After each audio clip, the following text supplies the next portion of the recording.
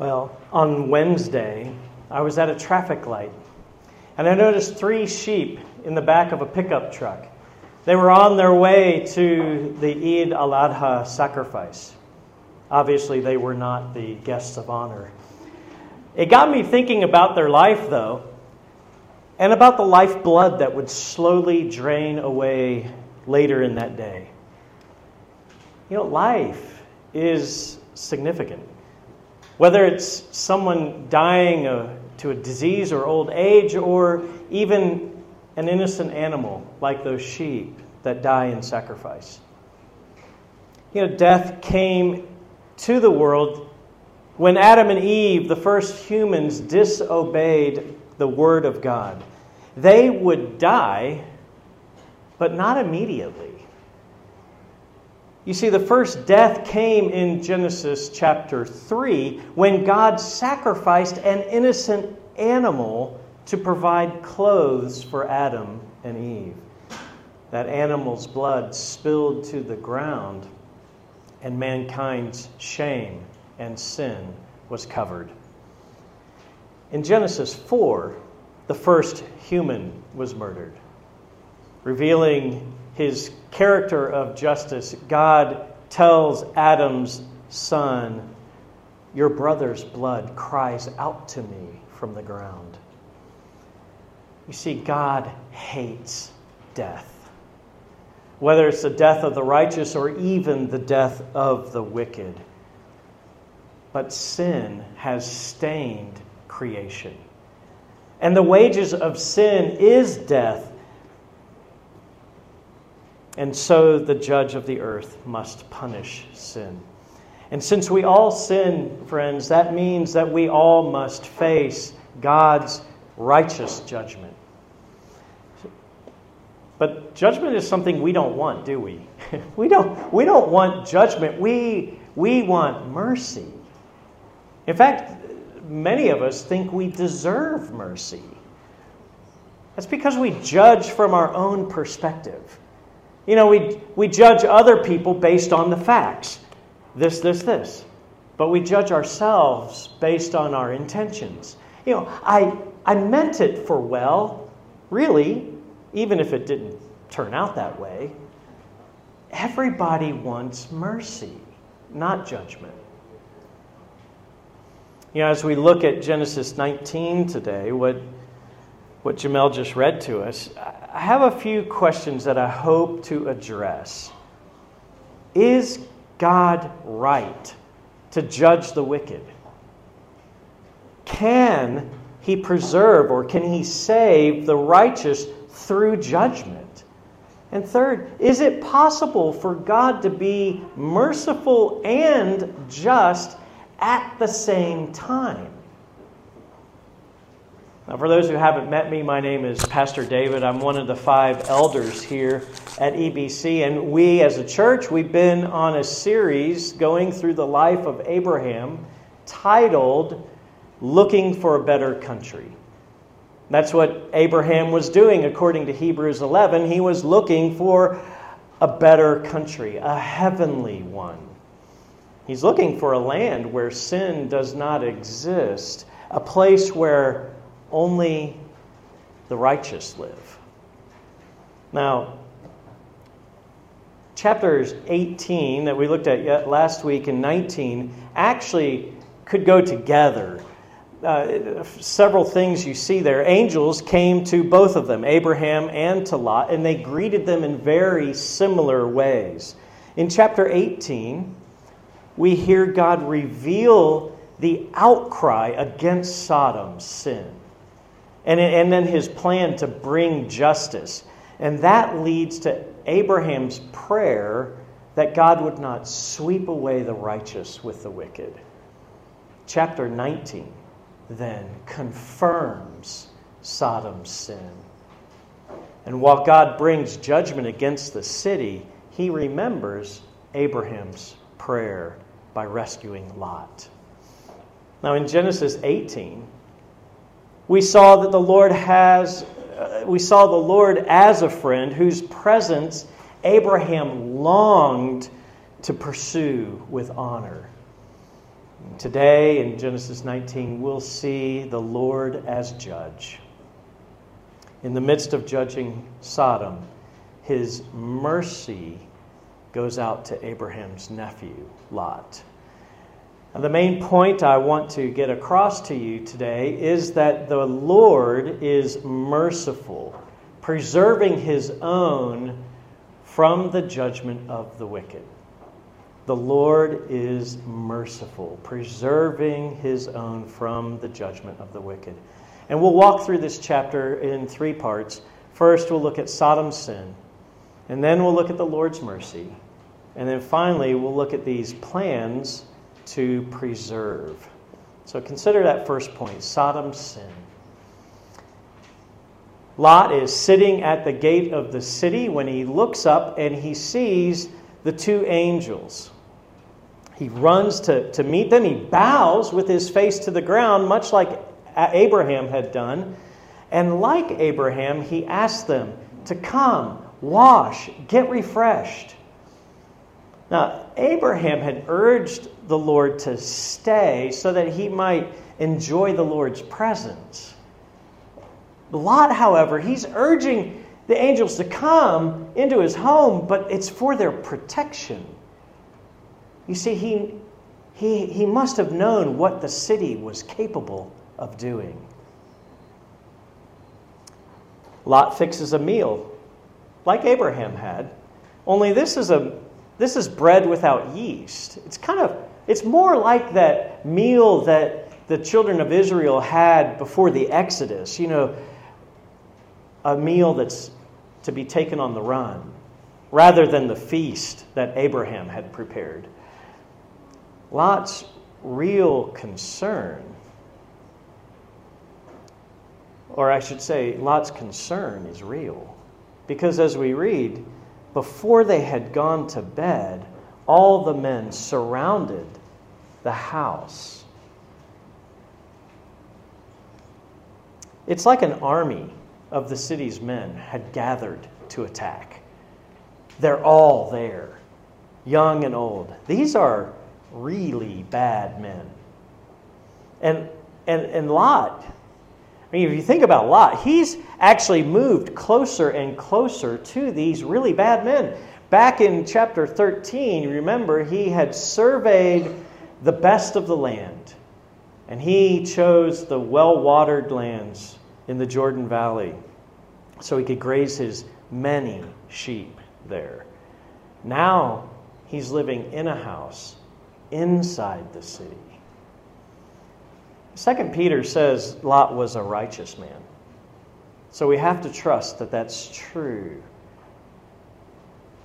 He says he was upset by the wicked deeds he saw and heard. He was a righteous man living in the midst of a very wicked people. Lot had a choice, you see. He chose this path. He chose that place. And it was having an effect on him. Friends, don't be like Lot. Don't be like Lot. Don't be foolish about sin. You cannot be close to evil and remain pure yourself. You can't. It's 1 Corinthians 15, 33 and 34 say, "Don't be misled. Bad company corrupts good character. Come back to your senses as you ought and stop sinning. For there are some who are ignorant of God, and I say this to your shame." Christian, if you call yourself a Christian, let your best friends be those who will build you up in your faith. Now, it's good to have friends who are not believers. I mean, how else are you going to share the gospel with people? You need to have them, but make sure your best friends are those who will build you up. Make sure that the majority of your time is spent with people who will bring you closer to Christ rather than dragging you away. If you're spending a lot of time with those who are wicked and sinning greatly against the Lord, like the people of Sodom, then you will increasingly be pulled towards sin yourself. Here are a few thoughts on the significance of Sodom's sin and why it was judged so quickly. First, their sin is widespread. This army of men are from every part of the city, and it's both the young and the old. It's all of them. Secondly, their sin is especially disgusting. For one, this is unrestrained homosexual lust. Now, in verse 5, this army of men surrounding Lot's house has one agenda. They called to Lot, "Where are the men who came to you tonight? Bring them out to us so that we can have sex with them." Friends, homosexuality is sin. Throughout the Bible, it is condemned. It is not the unforgivable sin. I want to make that clear. It is judged the same way as other sins. You find it in lists with envy, gossip, factions, being a coward, lying, and disobeying parents. All of these will be judged in a similar way. But in Sodom, in addition to sexual sin, Sodom's citizens paraded their sin in public. They were, in other parts of Scripture, we read about Sodom that they were unconcerned for the poor and needy, that they were idol worshippers, and that their words and deeds were aimed against the Lord. Now, another thing that shows how despicable their sin is, now they call the angels men here. Where are the men, right? But they seem to recognize that there's something unique about them, even perhaps angelic, as does Abraham and Lot. I mean, Abraham and Lot treated these visitors with special honor. And if that's true, then God's judgment of Sodom may be very closely related to his judgment of the entire world by flood, back in Genesis 6 through 8. In that passage, the relations between angels and humans played a very large role in their wickedness and the judgment that then followed. Third thing. So first thing was that it was very widespread. Secondly, their sin was especially disgusting. And thirdly, these men were proud and unashamed. Lot sought to persuade them not to do this wicked thing. Don't do this wicked thing. He even made this unimaginable offer to give his virgin daughters to them to do whatever they like. But they push him aside, right? And they call him out as a foreigner. They mock him as a false judge, and they threaten to do worse to him than what they were planning to do with the angels inside. It's no wonder that an outcry had gone up to the Lord against this city. God is right to judge the wicked. And in Sodom's case, it comes quickly. His judgment of Sodom actually stands as an example, both for Israel and for us. And in the next day, in verse 24 and 25, you see that the Lord rained down burning sulfur on Sodom and Gomorrah, and he destroyed all of those living in the cities. This is a total destruction. It's complete annihilation. Every living thing. Did you notice it even said, including all the vegetation? The Lord's judgment is complete because he is completely holy. Not one atom stained by sin will remain untouched when it comes to the Lord's judgment. Everything is utterly destroyed. Now, the Lord gave the people of Sodom over to judgment so that they might be a sign, an example to Israel, to us, of the Lord's holy judgment. You see, if you turn over to 2 Peter chapter 2, verse 6, it says that God condemned the cities of Sodom and Gomorrah by burning them to ashes and made them an example of what is going to happen to the ungodly. So friends, we must see the sign. See the sign. Learn from the example.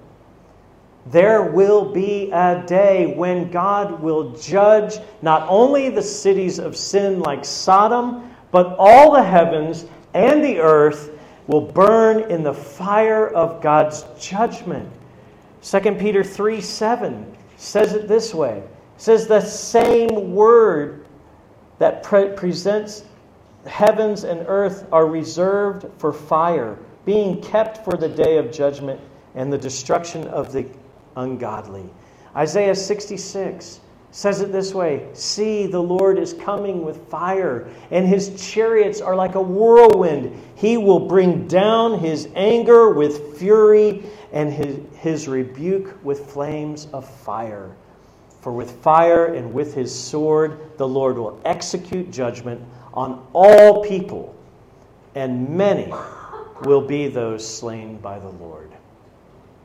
Judgment is real, and it is coming, and God is right to judge all sin.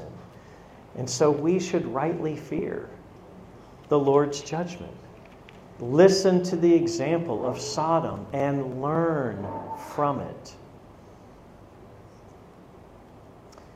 I think it's important for us to talk about the specific sin that we're dealing with here. Some of you, maybe you too, are attracted to the same sex, like those in Sodom. Maybe not. But you're still a sexual sinner. We all are sexual sinners. God makes no distinction about what type of sexual sinner you might be. Same-sex attraction, sex before marriage, sex with anyone who's not your spouse, sex with non-humans, pornography, wandering eyes, self-gratifying sexual pleasure, they're all equal in God's sight. Even sex within marriage that devalues or makes uncomfortable demands or abuses one's spouse is evil in God's sight. Friends, the only sexual relation that God sees as pure and holy is that within marriage and that honors the spouse's dignity. Now, maybe someone in your past has disgraced your dignity through sexual sin. I know in a room this size that could be many. There is healing in the wounds of Christ. His scars are deeper than your disgrace. So find healing in his wounds. Or maybe you willingly have entered into sexual sin. Again, in a room this size, it's likely many. You're not alone. And you're not without hope. King David, called a man after God's own heart, was a sexual sinner. He did the same. But God mercifully restored David when he turned in humble repentance. humbly repent, and God will have mercy on you. Maybe you're in sexual sin right now. Right now. I want to just call you out. Don't stay there. Like we just sang, flee from sin and run to Jesus. He is ready to receive you. Just acknowledge your sin before Him. Turn from it and follow Him in true faith and righteousness. So whether it's sin like our brother Ashkan was mentioning, or sin that we're talking about right now, Jesus is ready to forgive a repentant sinner. God is right to judge sin. And He holds out hope for those who turn to Him. He is a God of mercy. And in the midst of judgment, the Lord's mercy is our only hope. That's our second point. Let's turn to that now. The Lord's mercy. In chapter 18, remember, Abram hurried to pursue the Lord's presence. But in chapter 19, in verses 10 through 23, we see a very different pursuit. Even as judgment is coming, Lot hesitates. He delays. He takes much time with the angels urging. And it seems that Lot's hesitation implies that he doesn't understand what's coming. You know, it's almost like if you could put yourself in the angel's place, I think any of us, you like me, any of us would probably have given up on Lot. Okay, fine, take your time and burn with everybody else. But the Lord is patient. He is patient in mercy. He is slow to anger and abounding in steadfast love. The angels, in fact, go to great lengths to show the Lord's mercy to Lot. I mean, you see it there in verses 10 to 11. There's mercy in the angels grabbing Lot back into the house and blinding the eyes of that army of men. There's mercy in verse 12 as they include in this plan for salvation those who belong to Lot. There's mercy in verse 15 as dawn is approaching and the angels are pleading with Lot, hurry up, hurry up. And then there's mercy in verse 16 as they grab his hands and the hands of his daughters and his wife and lead them out of the city. And then in verse 17 as well, urging them to flee to the mountains, warning them not to look back. And finally, there's mercy in verse 21 in granting Lot's silly request not to go to those mountains, but rather to that small town of Zoar, which means little. Incidentally, in verse 30, did you notice they don't even stay in Zoar? They actually do go to the mountains. Then there's mercy in verses 22 and 23. As the Lord waits for Lot to reach that little town of Zoar before he begins the destruction. Mercy. Verse 29 sums up God's justice and mercy. So when God destroyed the cities of the plain, He remembered Abraham, and He brought Lot out of the catastrophe that overthrew the cities where Lot had lived. The Lord remembered Abram's concern for Lot, his nephew, and that prayer that he prayed at the end of chapter 18. The Lord preserves Lot, bringing him out of this land of judgment. And so God is able to preserve or to save the righteous. Because the Lord is merciful, preserving His own from the judgment of the wicked. You see how far-reaching the patience of the Lord is? What do we learn from this? I think, friends, we learn not to be like Lot. Don't be like Lot. Yes, he did receive mercy, but he hesitated. He delayed. And so, in so doing, he tried the Lord's patience. Understand again from 2 Peter that the Lord is patient with us. It says the Lord is patient with you, not wanting any to perish, but everyone to come to repentance. But the day of the Lord will come like a thief, he says, and the heavens will disappear with a roar, and the elements will be destroyed by fire. The earth and everything done in it will be laid bare. Judgment is coming. Judgment is coming, and the judge of the earth must be just and completely punish sin. And yet he loves mercy.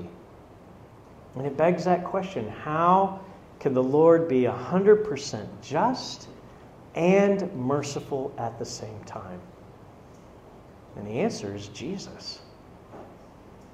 Jesus is God's way to be both completely just and merciful to those that he calls. Now, if you've not trusted in Christ, then I really want you to listen now. You stand under God's holy judgment, and you are deserving his punishment already. In God's justice, his word says is that you will burn in an eternal fire that never dies. But in Ezekiel 33:11, the sovereign Lord declares, I take no pleasure in the death of the wicked, but rather that they would turn from their ways and live. That's what God desires. You see, on the cross, Jesus took the full punishment for sin. He died as the full and final sacrifice for sin. No more Eid sheep, no more Catholic penance. His death pays it all.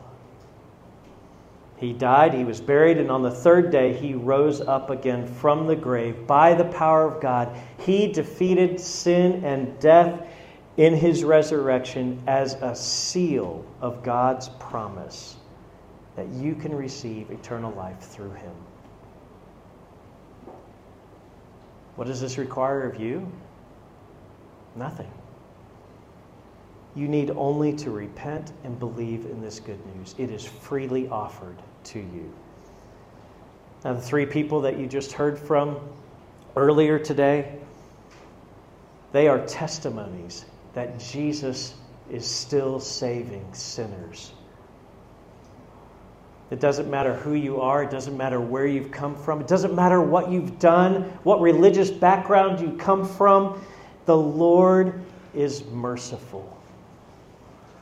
And he will preserve you from the coming judgment if you are called by his name. Is he calling you? That's the question. Is he calling you today? Now, friends, if you have trusted in Christ, which I trust many of you here have, Peter has a word for you too, as we consider the judgment of God. He says, since everything will be destroyed in this way, what kind of people ought you to be? You ought to live holy and godly lives as you look forward to the day of God and speed its coming. That day will bring about the destructions of the heavens by fire, and the elements will melt in its heat. But in keeping with his promise, we are looking forward to a new heaven and a new earth where righteousness dwells. So then, dear friends, since you are looking forward to this better country, like Abraham was looking for, make every effort to be found spotless and blameless and at peace with God. Bear in mind that our Lord's patience means salvation. So, believer, remember Lot's wife. In Luke 17:33, which was read earlier, Jesus connects her looking back to those who would try to keep their life the same way. God's call is for a complete transformation. You can't have it both ways. You can't have one foot in the kingdom of God and one foot in the kingdom of darkness. So put off that old self, which is being corrupted by deceitful desires, and put on the new self, which is created like God in true righteousness and holiness. That's what the Lord is calling you, believer, to. Follow His plan for preservation, not your own. In this next section, Lot's daughters actually present a plan for preservation, the preservation of their father's family line. It's a lot like what Sarah had done earlier. Let's look at that now, this third section, plans to preserve. In verse 31, Lot's older daughter judged the family situation. You know, here they were, their father's old, his wife is dead. She had looked back and turned into that pillar of salt. They had no men around them. They'd all been, burned in the fire of the Lord's judgment. She comes up with this shameful and disgusting plan to preserve their family line. Both daughters would try to get pregnant by their own father. And you wonder, how did they come up with a plan like that? Well, consider the fact that they grew up in Sodom. Clearly they had been surrounded by sexual sin. No wonder they came up with such a horrible plan. And it's a plan that Lot's not even aware of.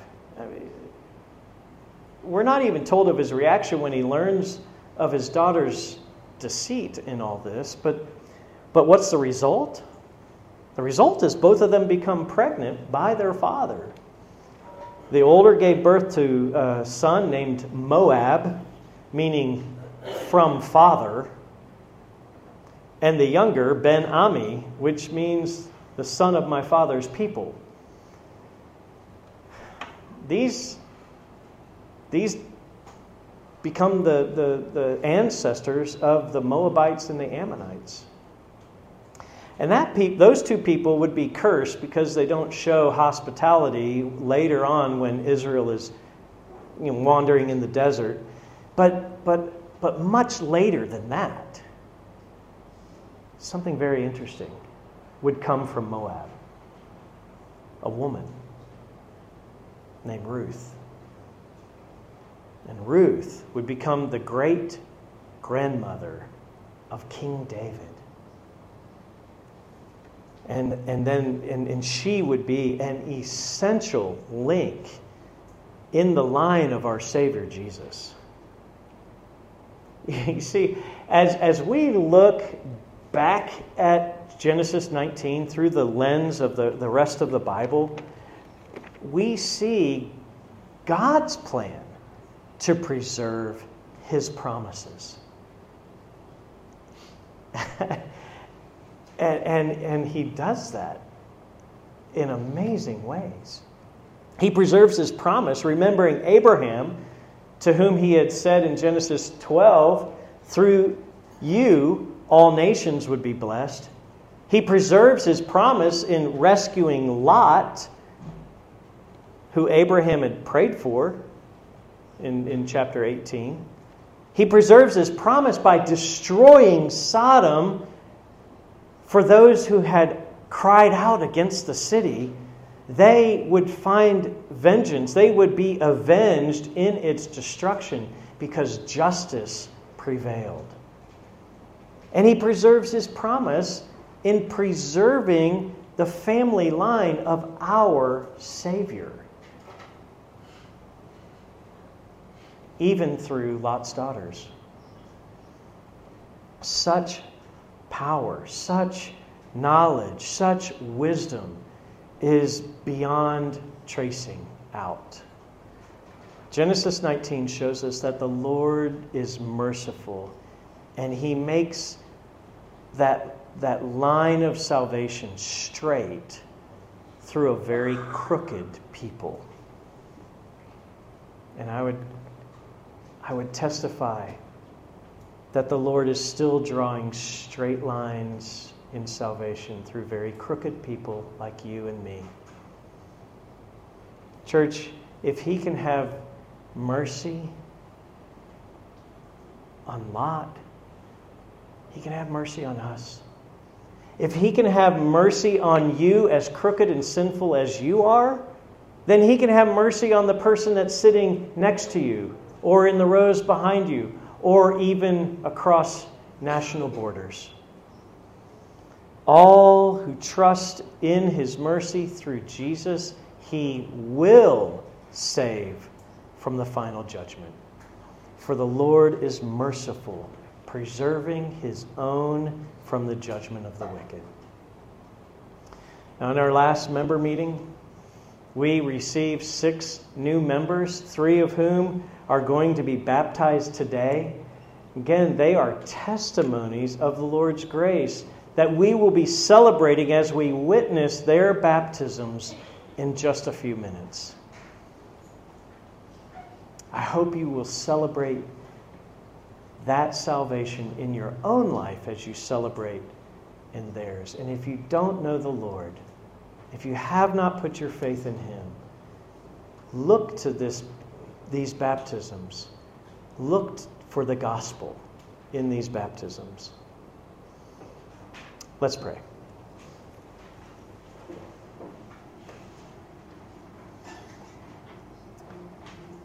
Oh Lord, we thank You that You are able to be both fully just and merciful at the same time. And You do that through Christ. Lord, thank You for Jesus,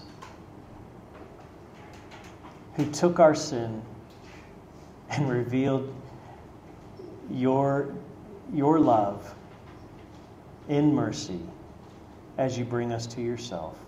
Lord, I pray for any here that don't know that they would come to a true and living faith. Lord, we pray for those who are being baptized today, that You would strengthen them in that faith. We pray in Christ's name.